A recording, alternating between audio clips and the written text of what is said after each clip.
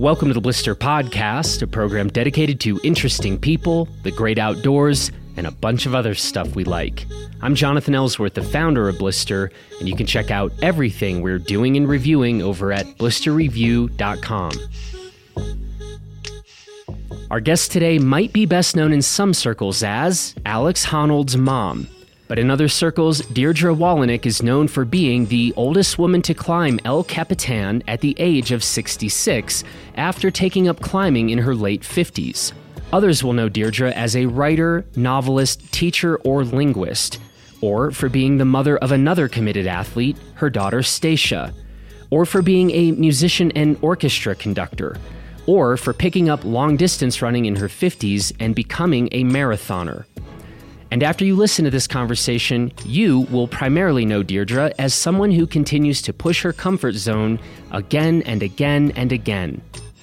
I recently spoke to Deirdre about her excellent new memoir, The Sharp End of Life, A Mother's Story, and I encourage you all to read this exceptionally well-written book because I am confident that it has some very important things to teach all of us, in addition to being an extremely interesting report of a very interesting life that is still very much in the making. Among other things, Deirdre and I discuss what shaped her philosophy on parenting, how she's managed to become more courageous with age, and the importance of leading life on our own terms and continuing to challenge ourselves and grow. This conversation felt particularly fitting given that it is Mother's Day on Sunday. So to all of the mothers out there, including my own, who taught us to challenge the limits and expectations of others, we say thank you. And now let's get to my conversation with Deirdre Wolinick. Well, Deirdre, how are you today and where are you today? I'm fine, thanks. And I'm in Carmichael, which is a suburb of Sacramento, California. And you are, I believe, currently home and resting still.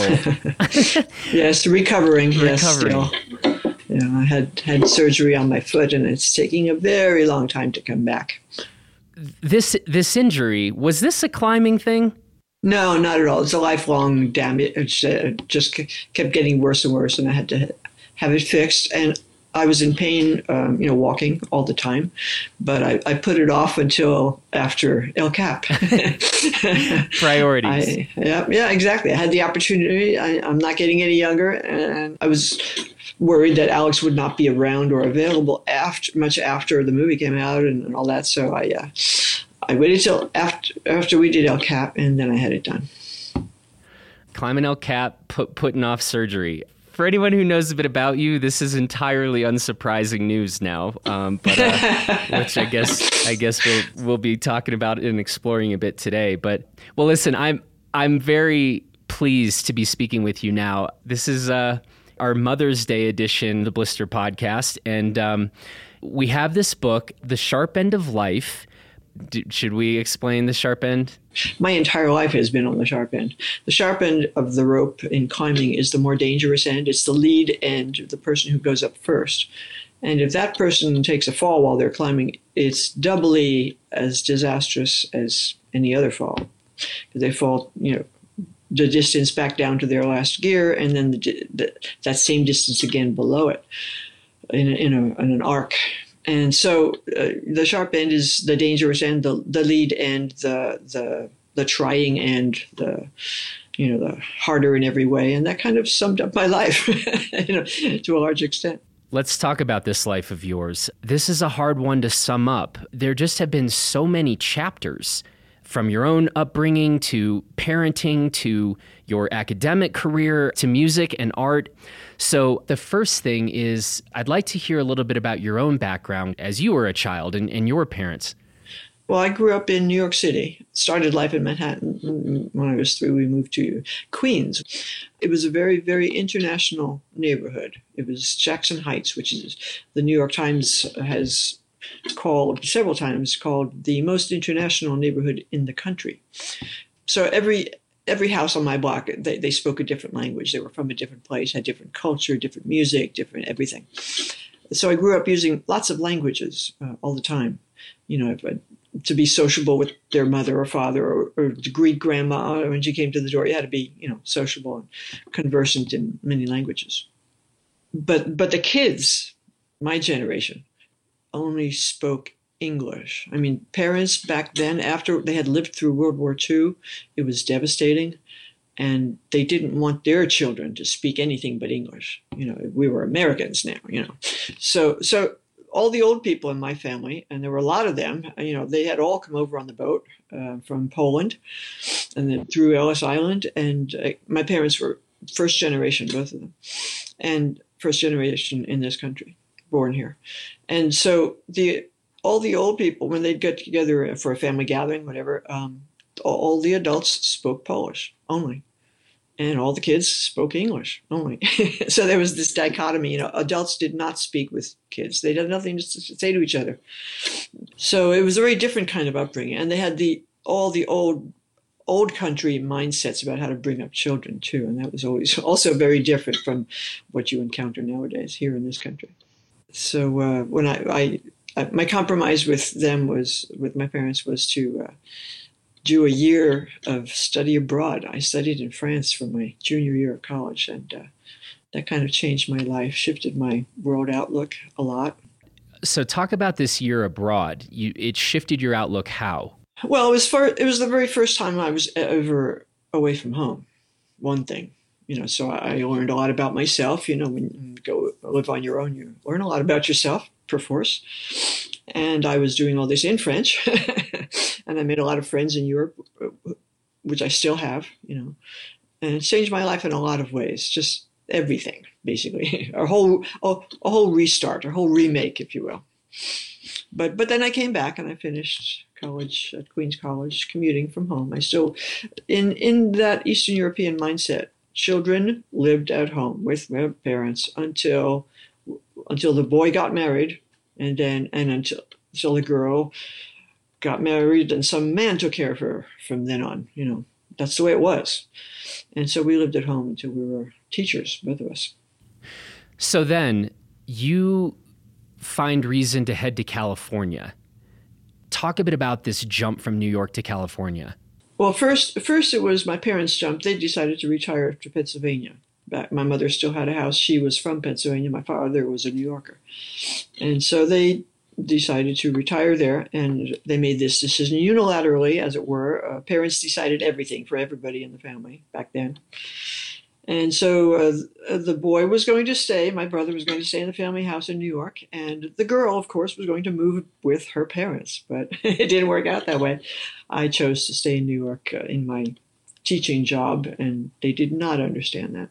So they moved away back to Pennsylvania. John stayed in the house, and I got the street. So I had to fend for myself. I had to find an apartment, and found a roommate and all that stuff. So the next few years, I was tasting liberty a little bit. I was on my own, and I went to California once or twice too. I had a great aunt and uncle who lived in San Diego. And I went to visit them and fell in love with California. And then I met Charlie while I was out there, my husband-to-be, and fell in love with him. And after a few years, I decided to move out there. Got a job in Southern California. There's a version of your story where it seems like there was this late embrace of the new and the adventurous. And I wonder how much that resonates with you, whether we ought to think of this as a late development or whether it's like, no, are you not paying attention? When I was in my, teenage years and early 20s, there was this deep desire for this freedom. I realized all of this when I was like 3.5. Okay, even earlier. However, my mother was handicapped. She had polio. I was her arms and legs. And this is a very, very heavy responsibility. And I couldn't, in all conscience, this was hammered into us, from birth, that we had to, when she spoke, we had to hop to it. We had to come running because she couldn't run after us. Even as toddlers, we knew that we had to go running when mommy spoke, So this was an awesome responsibility and heavy duty, of mine. And so I just buried all of my own choices. I just buried who I was for many years and did my duty. And, was the perfect daughter, as it were. And then after They moved away.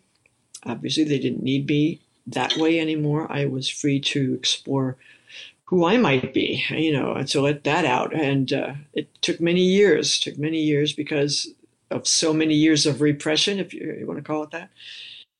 So, it's kind of started blossoming when I moved to California.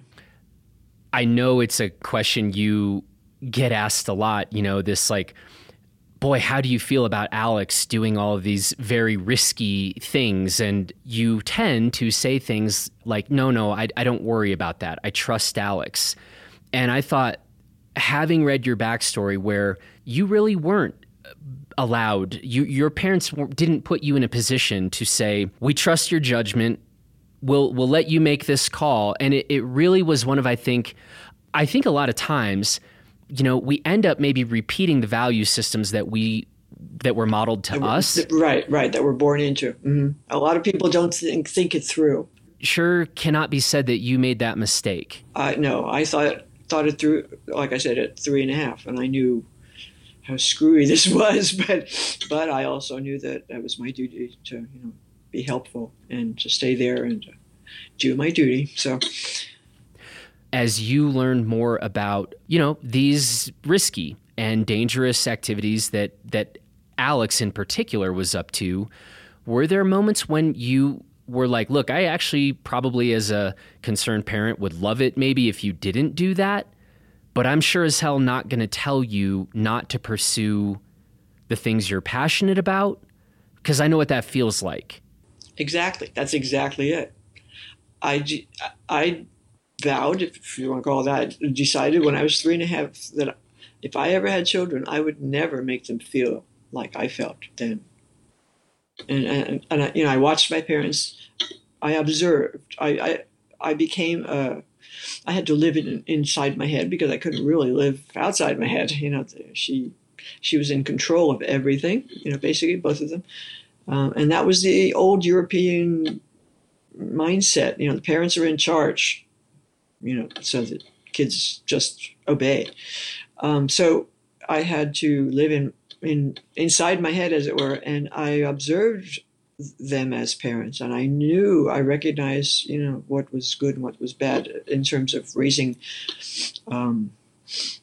trustworthy children, if you want to call it that, or raising children that you can trust and relate to. They didn't relate to us emotionally in any way. They were the parents. We were the children, and that was it, They didn't relate to us as people. They never saw us as people. They just saw us as their children, It was very different. And I think that generally across the board, that was the Eastern European, old world kind of parental mindset.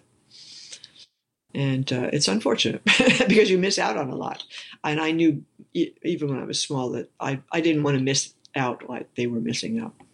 So what do you do these days, let's say, with your children, Stacia and Alex, if something arises where you're thinking, I think that's a bad idea?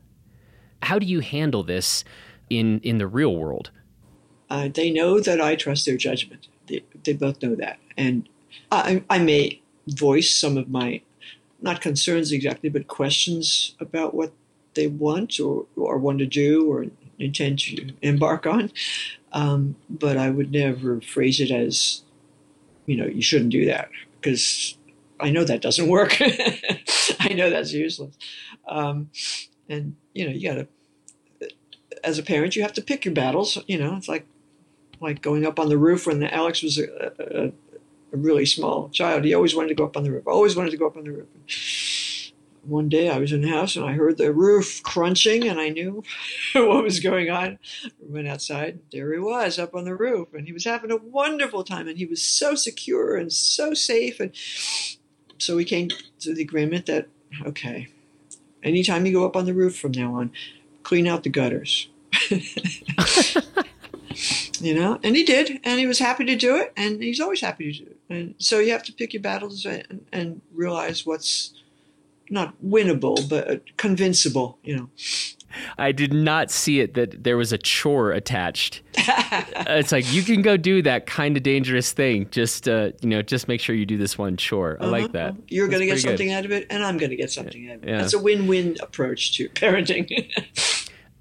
Any other favorite suggestions that you just think either, man, I see this mistake that parents seem to repeat a lot, or if it's not a mistake, you just think, man, I just think this is one of the most important things a parent can do?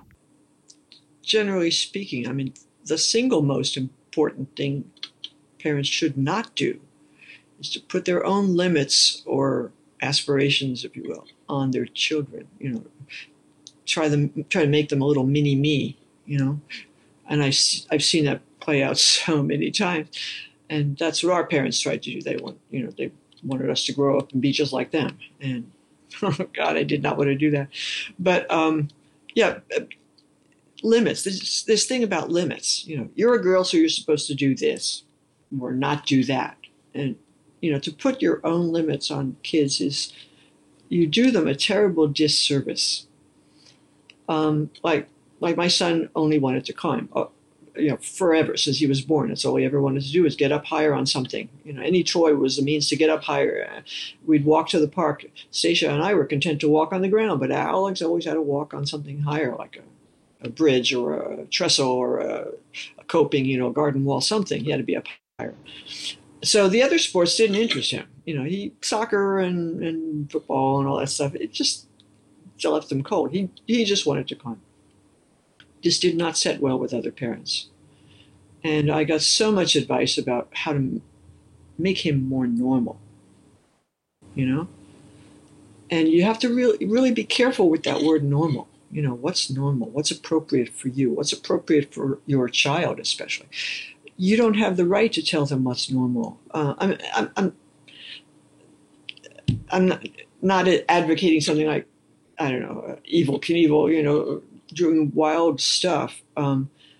But Alex was very, very careful, and he was very sure-footed. And I could see that he was very careful about what he did. He knew what he could do, and I could see that. But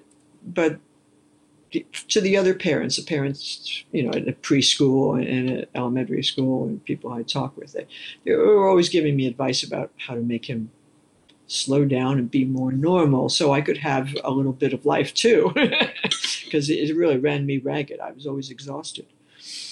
But I was exhausted in a good way. And he was a wonderful little boy. But his version of normal was different than other parents' version of normal. And so that's the biggest thing to be wary of.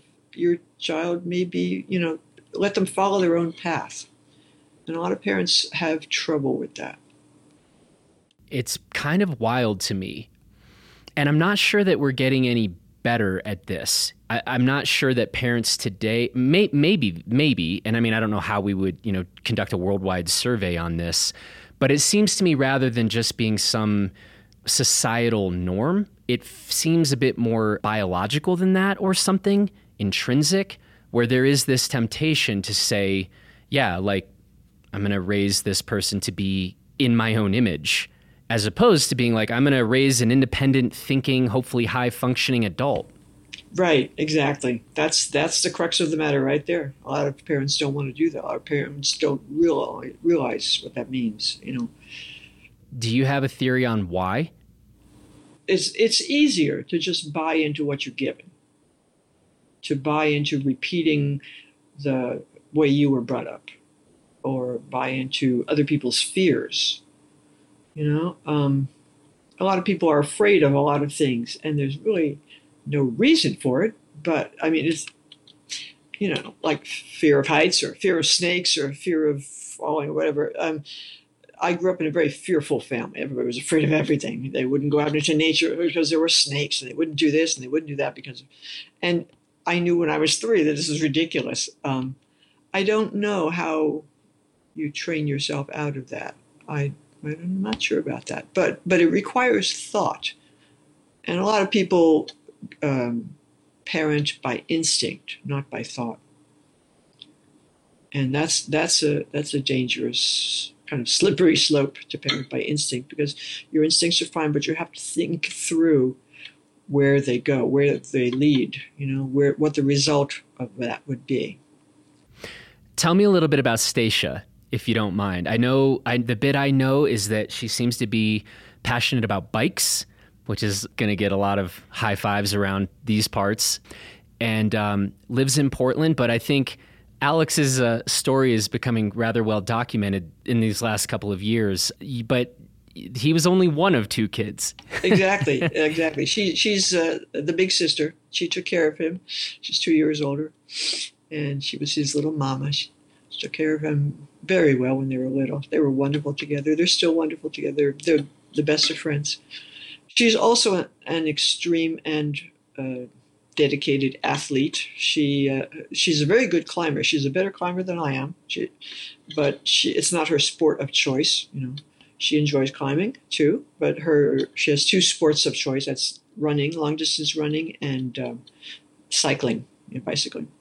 And she's outstanding at both. And she's kind of like Alex in that they have no limits, if you want to call it that. They can just go and go and go. She goes on 1,000-mile bike adventures by herself with her camping gear and thinks nothing of it.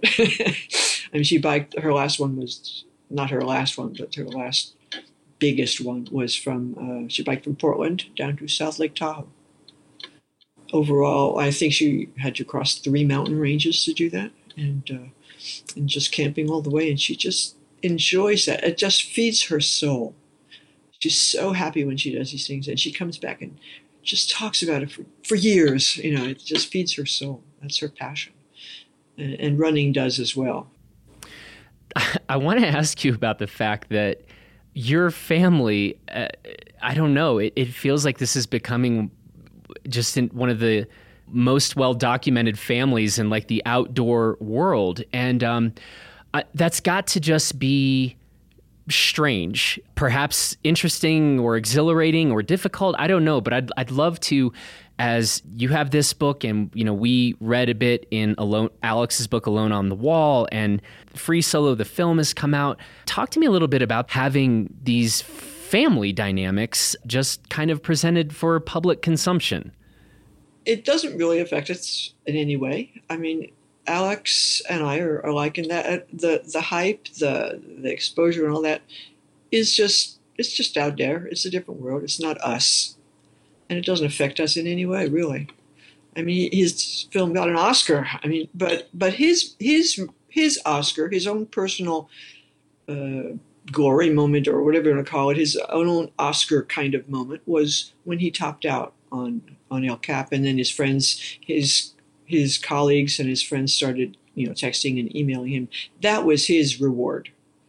The movie is just hype for him, and the book is more meaningful as a writer. A book is more meaningful than just a movie would be to a subject of, I don't know, maybe I'm overgeneralizing, but I mean, I wrote every word of the book, and he just climbed. I mean, he would have climbed it anyway. And so to him, it was no big deal. He just climbed it anyway. And then they made a movie. So the movie was theirs, not his. And it doesn't really, it's just a movie. It's just hype. I mean, none of us grew up together watching screens. I mean, I didn't have a television in the house when they were kids. And they never got in the habit of using screens much. My daughter still has a little flip phone. She doesn't do that stuff. And so we don't know any of the stars and the big movies and all that stuff. It's not our world. And books are more our world than movies. But it doesn't affect our life together as family at all, really. None of it. I guess I was curious if you ever had to, if there ever needed to be kind of like a family check-in. Like, I just am trying to imagine, like, if my family did something, I wrote a book, my mom wrote a book, etc. Even if it wasn't like, hey, that's not how that happened, how dare you, but even if it's just like, wow, that's an interesting take. Yeah, we had some discussions about that, more so with my daughter, because she's a very literary person. She was an English major, and she taught school for a while, and loves to read, loves to write. So more so with her, because it's hard to pin down Alex for a heart-to-heart conversation. He's always on the road. He's always coming or going. Most of our conversation, most of our telephone conversations happen from airports when he's in an airport. When he's coming or going, he calls me from the airport when he has a couple hours to wait or whatever. And we chat for a long time. But most of his conversations with me nowadays are from airports, which is indicative of his life. So, yeah, of course, we had discussions about it, but more so with Stacia because she's stable. She lives at home. She doesn't have to call me from an airport and hurry through it. So, yeah, of course we did. Obviously, there's Alex's climbing accomplishments. Those are well documented. But honestly, the thing that I just really go back to a lot, and one of the reasons I respect him so much is he is always talking about books and talking about what he's reading now, and they're really good. And it's like, man, using that platform, it's wonderful, isn't it? It's wonderful. I just get so happy when it's like, here he is. This is another fantastic book that just got on the radars of hundreds of thousands of people who maybe weren't familiar with it. And I think that, and then the Honnold Foundation. Yes, the foundation. Yeah, I'm very, very proud of him for that foundation. Very gratified that both kids are such thoughtful human beings. Well, and it sounds like we might know who to thank, at least in part, for some of this. But yeah, raising literary, thoughtful kids who appreciate reading and are out to save the world, both of them. It's pretty good. Pretty heady, yeah. I want to ask you a bit about the concept of courage. Do you think you personally have become more courageous over time? Less courageous? Does it sort of seem like you've had this thing since you were 3.5 years old? That's a big question. I could write another book about that. Next book. You're welcome. Yeah, right. Yes, courage grows for sure. You have to feed it and you have to train it. And I did not really know whether I was courageous in any way. I knew I was a good teacher, and I was an okay mom, and I didn't know if I was courageous before I really started this world of extreme sports, I guess you'd call it. I'm not sure. I hate to call it extreme. I'm not an extremist in any way, but I started running, and then I started running some more, and pushing my limits. I had never really pushed my physical limits before. I had pushed my other kinds of limits, the emotional ones. I started that when I was a little kid, and I went through that miserable marriage and pushed my own limits that way. But that's different from physical limits. And the physical limits, of course, are mental as well. I mean, you have to talk yourself through these things and talk yourself into these things. So yeah, absolutely. Once I started running, and especially once I started climbing, I began to realize what, I hesitate to call it courage. I guess it is, but I don't think of myself as particularly brave. But I had to learn to beat down the fear, while climbing. In so many ways, there are so many little stories about that in the book. The first time they took me on a multi-pitch climb, I was like terrified. I was absolutely paralyzed with fear. And you have to, you either succumb and never go back and do that again, or you talk yourself through it. And boy, did I talk to myself. Those first few years of climbing, boy, did I talk to myself. And it's an exhilarating experience to learn to tame that, to learn to beat that down.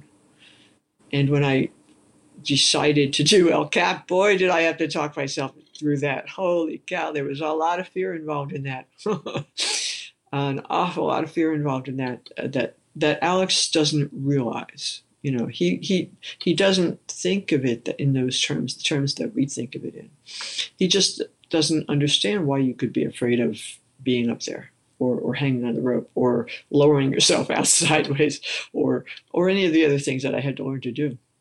He doesn't see it as anything fearsome, and because he's done it all his life, and so it's no big deal to him. That's where that no big deal stuff, they called him No Big Deal Honnold for many years, but to him it is no big deal. It's kind of like, to me, it's no big deal to conduct an orchestra, but for most people, that's like absolutely unthinkable to get up and first to know what to do and to be able to do it and to organize. It's a question of habit. Fear really is a question of habit. He talks about that in his movie when he talks about, he doesn't ignore the fear or conquer the fear. He moves his comfort zone out farther and farther until it's no longer fearsome for him. And I think that's the basis of courage. You get more and more comfortable doing what you're doing, and then it no longer terrifies you. The first time I got on the rope on an El Cap to practice jugging, to practice ascending the rope, I was alone. And I was out there on El Cap alone and going up this rope, and it was absolutely terrifying. And there's so many things that can happen, and I wasn't sure if I was able to handle them if they did happen. And you just have to think it through and talk yourself through it. And so, there was an awful lot of learning and courage building that went on in those few years, an awful lot. It's still going on. Yeah, well, clearly with you. And I think that's why your story and this life of yours that you're putting together, it is so inspiring and such a good reminder for all of us, always. Like, the gift of still being alive is we get to go expand those and extend those comfort zones, and the world just gets bigger and more interesting, it seems.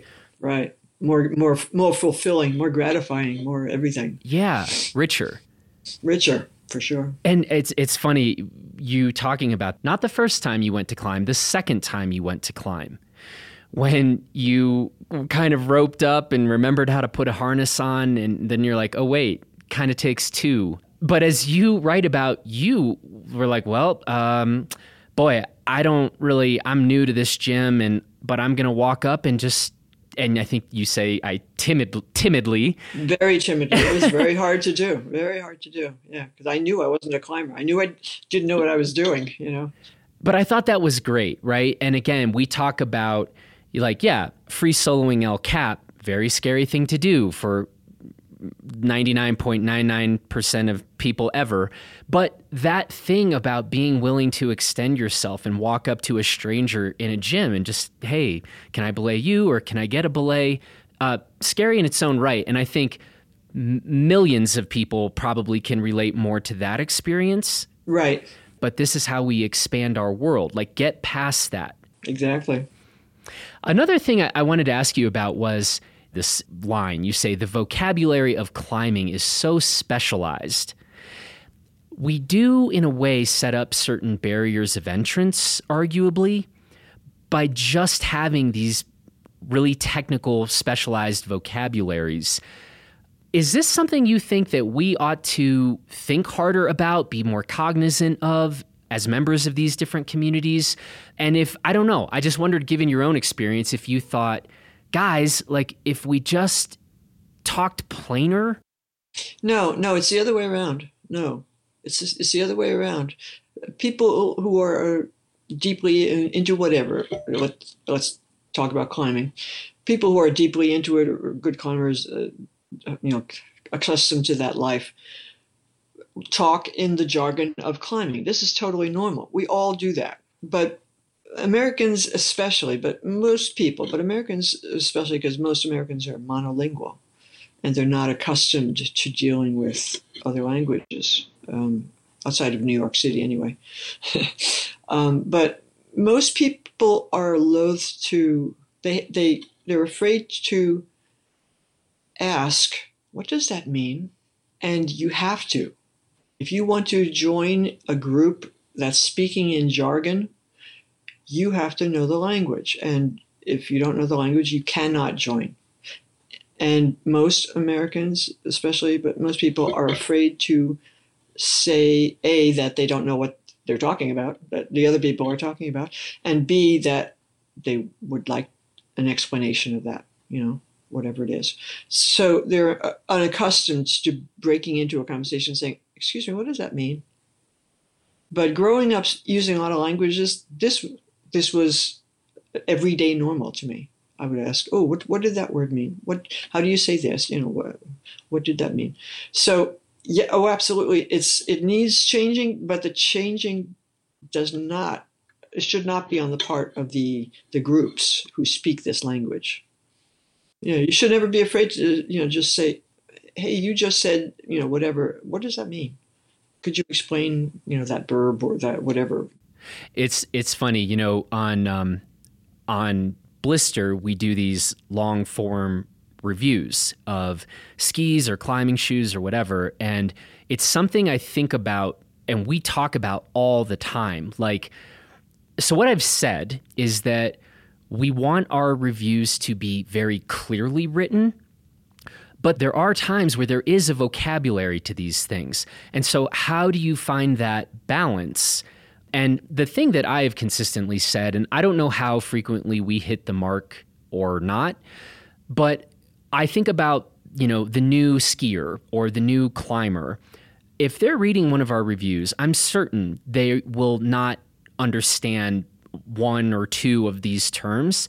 What I believe is you don't have to be an expert to read our stuff. The thing you have to be is passionate about the area.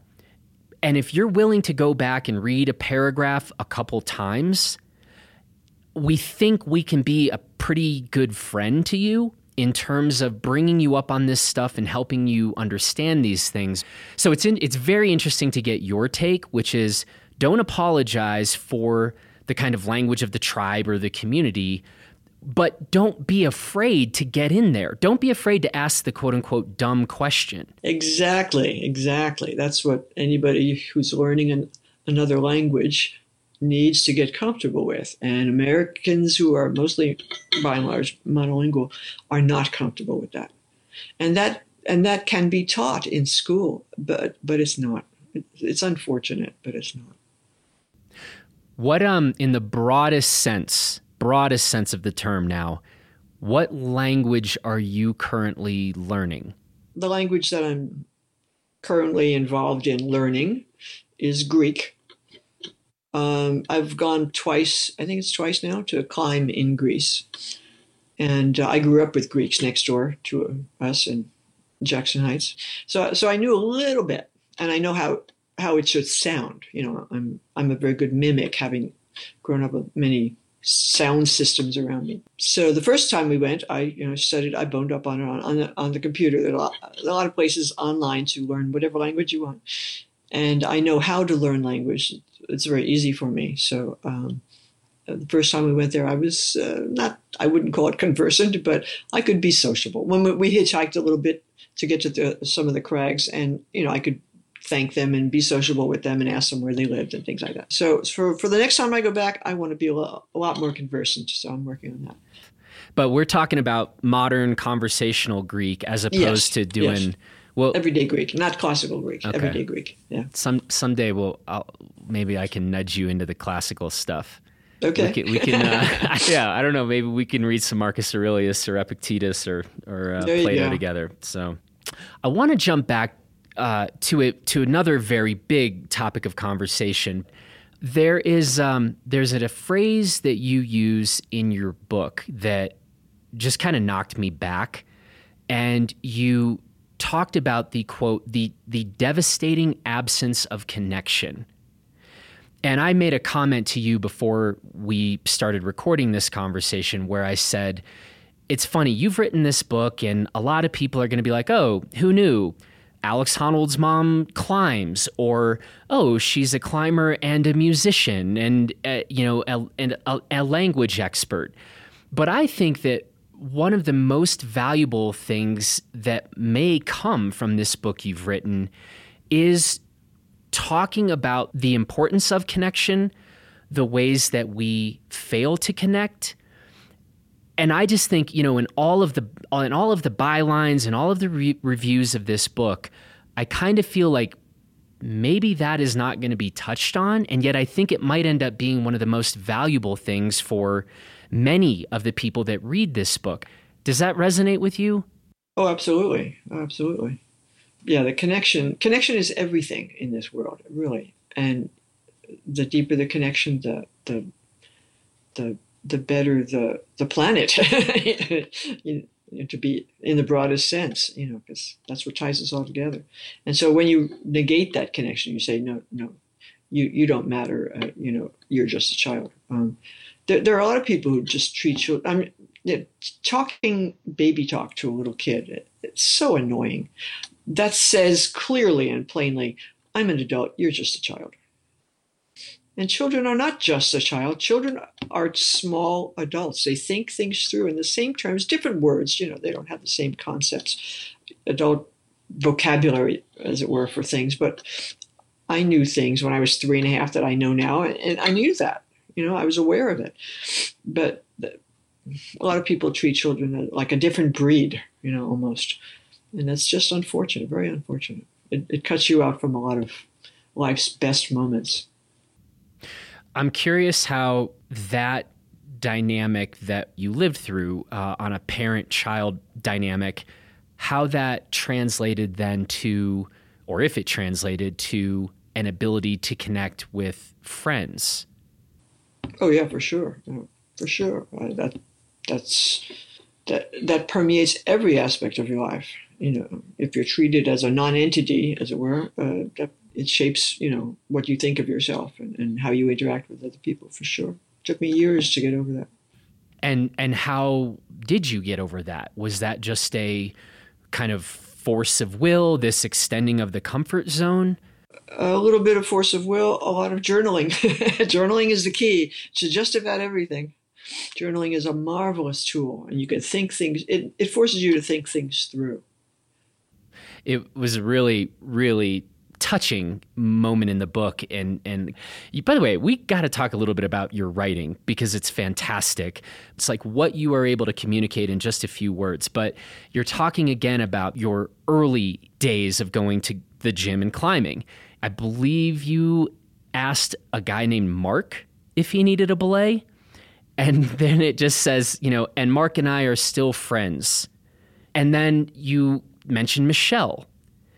And you talk about climbing with her, and Michelle and I are still friends. And again, the power of those two sentences, given some of the backdrop, there's a lot going on under some pretty simple words. Again, back to the point you've already made, but connecting is everything. Right. And I didn't really have lifelong friends in New York, because I wasn't able to, and I was stuck at home basically. And it's just it lasted a long time, and then little by little I talked myself out of that. It's kind of like talking myself into climbing. And the friends that I've made as an adult here in California, as a climber, as an athlete, as a runner, and all that, those friends are forever. So let's talk a little bit about writing, which is then seems impossible to talk about writing without talking a bit about reading. I'm curious, some of your favorite authors, or related question, some of the people you read who maybe influenced your own writing style? That's a tough question. I've been influenced by a lot of writers all during my lifetime. It started early on. I did a lot of reading as a kid because I lived at home, a quiet kind of life. I just listened for my mother's call. I was a reader. I played the piano. I did all kinds of things, quiet things. My life was kind of empty of people in any meaningful way. There were people around, but they didn't really have anything to do with me as a person. Me as a little girl, yes. Me as a daughter, yes. But me as a person, no. And so there's a whole slew of books. I guess it's mostly in the 1930s, 40s, 50s they were being written, with dogs as the protagonist. Like Lassie kind of books. Silver Sheen, King of Sled Dogs. That kind of thing. and but the dogs were all very anthropomorphic. They were the main character, and so that shaped me as a reader and as a writer at the beginning. So I got started reading and writing that way. But I don't really have a favorite author. It varies wildly depending on what state of my life I'm in and what kind of things I'm reading. Right now, I've been totally taken by the producing 2 books in 3 years because my French textbook is coming out soon too, and I've been working on both at the same time. It's a wild ride, and it completely. I mean, I don't have time to read anymore. It's a terrible thing to say for a writer, but I do squeeze in a little bit here and there, especially when my kids recommend a book to me. I always read it. And it's always interesting. It's always fascinating. My son recommended a book to me. He left a lot of books when he moved out. He left a lot of the books that he had read, and he said, I don't need these anymore. So I looked at them, and one that he recommends, he doesn't even remember recommending this to me, but he did, and I read it. It's called Rats. It's about rats in New York City. And I looked at the book. I said, ugh, what the heck do I want to read that for? It turned out to be a page turner. I never would have picked it up, left to my own devices. But Alex read it. He said it was good. And okay, I'll look at it. And I started it, and it was a page turner. It was fascinating. And so, yeah, I always read anything that my kids recommend to me because it takes me out of my own world and into this other place, like Rats. I never would have picked that up. And Stacia's an avid reader, and she's always recommending things to me too. What's the last best recommendation you got from Stacia? It was some poetry. She loves poetry, and she picks really nice ones. Yeah, so she's always a welcome voice. When she recommends something, I always look at it, read it. So, yeah, I won't quote any authors' names, but a wildly eclectic mix of reading. When the kids were younger, it was Ender's Game. Have you read Ender's Game? I have not. You need to read it. You need to read it, especially as a guy into philosophy and all that. You need to read Ender's Game. And even before that, when I was like a teenager in high school and beyond that, science fiction was always my thing. But the quality science fiction, there's a lot of junk out there, but the quality, like Arthur C. Clarke and Isaac Asimov, the quality science fiction has everything in it. Everything, all the world and mind stuff of life that you need, it's all in there. Have you worked out some things then in terms of, if I said, what is your life philosophy, or do you now have these things about elements of the good life? That's another book. There you go. I've given you 2. One on courage, one on the good life. Yeah, that's another book. Oh yeah, for sure. I've been honing my view on all those things as I've grown as a climber, as I've grown as a parent, and all that stuff. It has a lot to do with not listening to other people. I don't mean not listening to them. Listen to them for sure, but not buying into their limits for you. That is where a lot of unfortunate stuff in life comes from. Not buying into or accepting other people's versions of you, other people's limits for you. And most of us do, in a way. To a large extent, a lot of us do that. And it has to be a conscious choice. I would venture to say that most, or maybe the majority, or I'm not sure about numbers, but a large number of people live their life without thinking it through at all, without thinking about who they are, what they want to have on their tombstone, as it were, to have people say about them when they're gone, or to what kind of effect they want to have on the world, or any of this stuff, which is the overarching stuff. I mean, most people don't think about things like this. They just live from day to day. It's a mindset that you have to develop little by little. And it's so important, and it's so overlooked. And I'm not sure where that comes from. If you have to be born with that, or you can develop it, So it's a really huge question that you asked, and like I said, that could be a whole book. Maybe someday it will. But I'd be happy to go into it with you someday. See, and now you've got a good reason to learn that classical Greek, right? Exactly. So you can get into the Nicomachean ethics and some of this other stuff. So okay, this is a future project. But I think your answer is a really good one. By the way, I'm curious, have you read Henry David Thoreau's Walden? I started to many decades ago, and got sidetracked and never did get back to it. It's on my list for things to do, but I've been operating at such high a pace for so many years. There's just not enough hours in the day. That's definitely on my list, and I know about it. I've studied about it in many classes, and but I've never had the actual work. No. Yeah. So if I'm now being tasked to read Ender's Game, I'm going to give you I'll give you that assignment. And I think it's a really misunderstood book. I think people read it really quickly in a cursory way, and it missed the whole point. But I think you would resonate a lot with it. It's definitely one of the most important books in my life, which almost sometimes feels like a weird thing to say, because again, I do think people are like, yeah, I sort of read it in high school, and like that's a weird... Right, but they weren't ready for it in high school, and then they put it aside, and they figured that was a kid's book. Gotta read it. I think it will resonate in a pretty big way. And man, talk about... I've got a lot of facility in the history of philosophy, and if we're talking about things like The Good Life, literally I put Walden above every other work of philosophy I've ever read. These days, what is it that you are currently finding yourself most passionate about or obsessed with or excited about?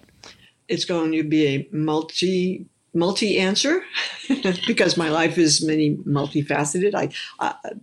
My biggest problem in life is narrowing it down. But I'm really excited about the book, of course, not so much about this book, but about writing in general. And that will always continue. That's what I've always wanted to do all my life. And I've worked towards that. And now it's finally happening. And that is really exciting. And music. I so long to get back to performing music. I conducted for 4 years in West Sacramento. And that was such a kick. Such a heady experience. It's something I always wanted to do. I grew up watching Leonard Bernstein and all the biggies were in New York, and I'd go to see them in the park and in summers and things. And so that's always been an overarching passion of my life. And I'd love to get back to doing piano recitals here. And I'd love to get back to playing in an orchestra. But all of these things require a lot of time. And so right now, I can't do them because I'm completely taken by this book project, the book tour. And I want to climb all over the world. I want to climb in the Dolomites. I want to climb in China. I want to climb. There are beautiful rocks all over the world, and I love climbing. And I love traveling, and I love using my languages, and they all feed each other, in the same kind of sport. I go abroad, I climb, I use my languages, same kind of trip.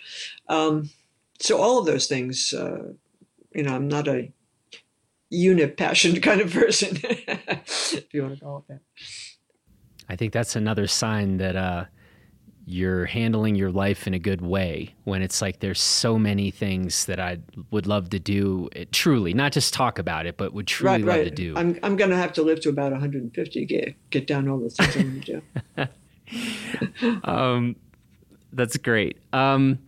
So then, yes, this book are you embarking on something like a book tour, or what's about to happen here? Okay, the book just came out, and I've been working with my publicist at Mountaineers Books. They're the publisher of the book, who's up in Seattle.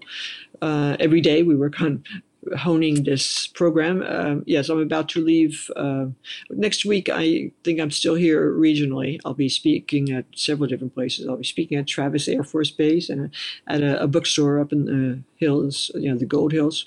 And then I head south, and I'll be speaking in, 4 or 5, 6, 7, whatever number of places in the Southern Cal area, the LA area, Pasadena, LA, Santa Monica, and then I'm going down to San Diego, a few places down there, and then I'm going to stop, speak at a few places on the Central Coast on the way back up north. And so we're focusing on California right now, and then after that, we're going to spread it out to include like Las Vegas, Colorado, Salt Lake City, Seattle, Portland. Well, Deirdre, this has really been a pleasure, and I really, really encourage people to read The Sharp End of Life. And I'm going to be picking up a copy, one for my mother for Mother's Day. I think she's going to love this book. She's terrific. And you two actually share, she is an accomplished pianist, but also grew up in rural Maine. And so grew up plays the accordion, but is also like a do I. Yeah. Well, I read that in your book, and I was like, my goodness, this is and my. Well, it's too bad that I can't drop by and sign the book for her. Oh, I know she would love it, and she was reading Shackleton books, before I ever had any interest in any of this stuff. So she's an adventurer at heart. At heart, yeah, and a pretty tough woman, and there were things about the way that you were brought up that reminded me a bit about her own upbringing, and then with all the connections to music. But she's somebody who, if you veered off to go climb, she still is playing a ton all the time. But anyway, so yeah, that will be a little gift to her for Mother's Day will be your book, and also to my girlfriend. I think she's going to resonate with this story a lot. Deirdre, I hope we can do this again sometime. And again, thanks so much for this time. You're welcome. Thanks for having me. That's it for this edition of the Blister Podcast. Thanks to Deirdre for the conversation, and you can order her book, The Sharp End of Life, A Mother's Story, online or request it from your local bookstore. And if you are enjoying conversations like the one you just heard, you should also be sure to check out our other shows on the Blister Podcast Network, which, in addition to the Blister Podcast, includes Gear 30, Off the Couch, All Things Climbing, and our newest podcast, Bikes and Big Ideas, where our first episode will be airing a little bit later this week. You can find all of these podcasts on the Blister website or your favorite podcast player, app, or platform. Thanks, everybody. Please take good care out there, and happy Mother's Day to all the great moms out there who put up with us and love us and encourage us, and who continue to set a good example for us by continuing to expand their comfort zones and learn new things and explore. Thank you.